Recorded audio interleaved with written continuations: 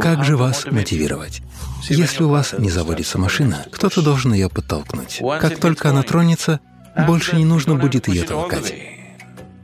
Она будет ехать сама. Мы можем научить вас. Когда вы станете воспринимать это как часть себя, это разожжет в вас огонь. Намаскарам, Садхгуру. Я хочу сделать многое в своей жизни, но мне лень. Как мне справиться с ленью и сохранить стимул к действию? Вы должны влюбиться в кого-то или во что-то. Если не находится кто-то, вы должны влюбиться во что-то.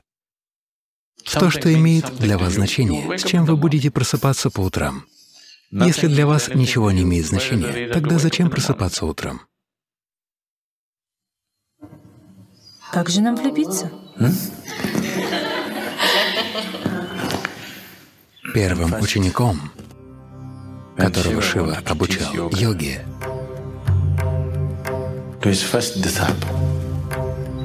была его жена Парвати. Она очень жаждала постичь путь к просветлению, потому что видела в Шиве возвышенное существо и хотела стать такой же. Она спросила его, как прийти к этому. «Я сделаю все, что угодно». Шива сказал, «Не нужно ничего делать, просто подойди и сядь ко мне на колено». Парвати засомневалась. «Я не хочу нежностей, я хочу просветления». Он ответил, «Расслабься. Подойди и сядь сюда». Она подошла и села. Он прижал ее к себе.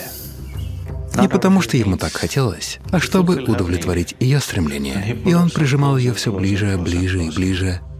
И постепенно она слилась с ним воедино. Существует измерение Шивы, которое мы называем Арденари, в котором он наполовину мужчина, наполовину женщина.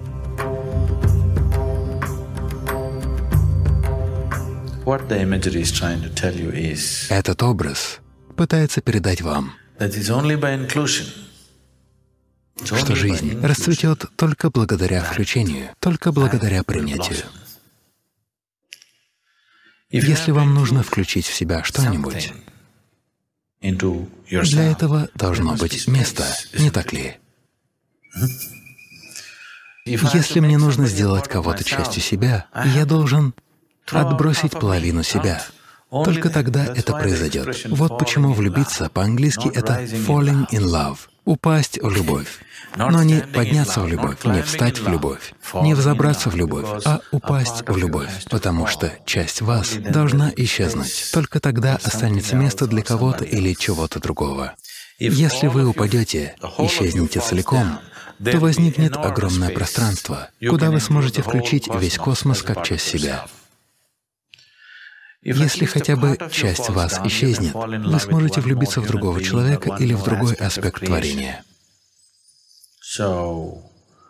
Мы можем научить вас, как опустошить себя. Если часть вас исчезнет, то пустое пространство должно будет чем-то заполниться. Когда то, что не является вами, становится частью вас, когда вы станете воспринимать его как часть себя, оно разожжет в вас огонь. Потому что то, что вы сейчас называете собой, это не вы. Это просто набор мыслей, эмоций, идей и предрассудков, не так ли? Это не вы. Так что то, чем вы являетесь, еще не вошло в ваш опыт. Так как же вас мотивировать? Когда вас еще нет, как заставить вас двигаться дальше? Вас еще нет. Все, что есть сейчас, — это набор мыслей, облако мыслей, эмоций и много чего еще, не так ли? Вот для чего нужна садхана. Вам нужно выполнять какую-нибудь садхану. Изначально кто-то будет мотивировать вас. Если у вас не заводится машина, кто-то должен ее подтолкнуть, правильно? Как только она тронется, больше не нужно будет ее толкать. Она будет ехать сама. Вначале нет ничего плохого в том, чтобы вас немного подтолкнули. Толчок нужен каждому. Очень немногие могут завестись с первого шага. Многих нужно подталкивать. Время от времени давать легкий пинок. Остальное они сделают сами.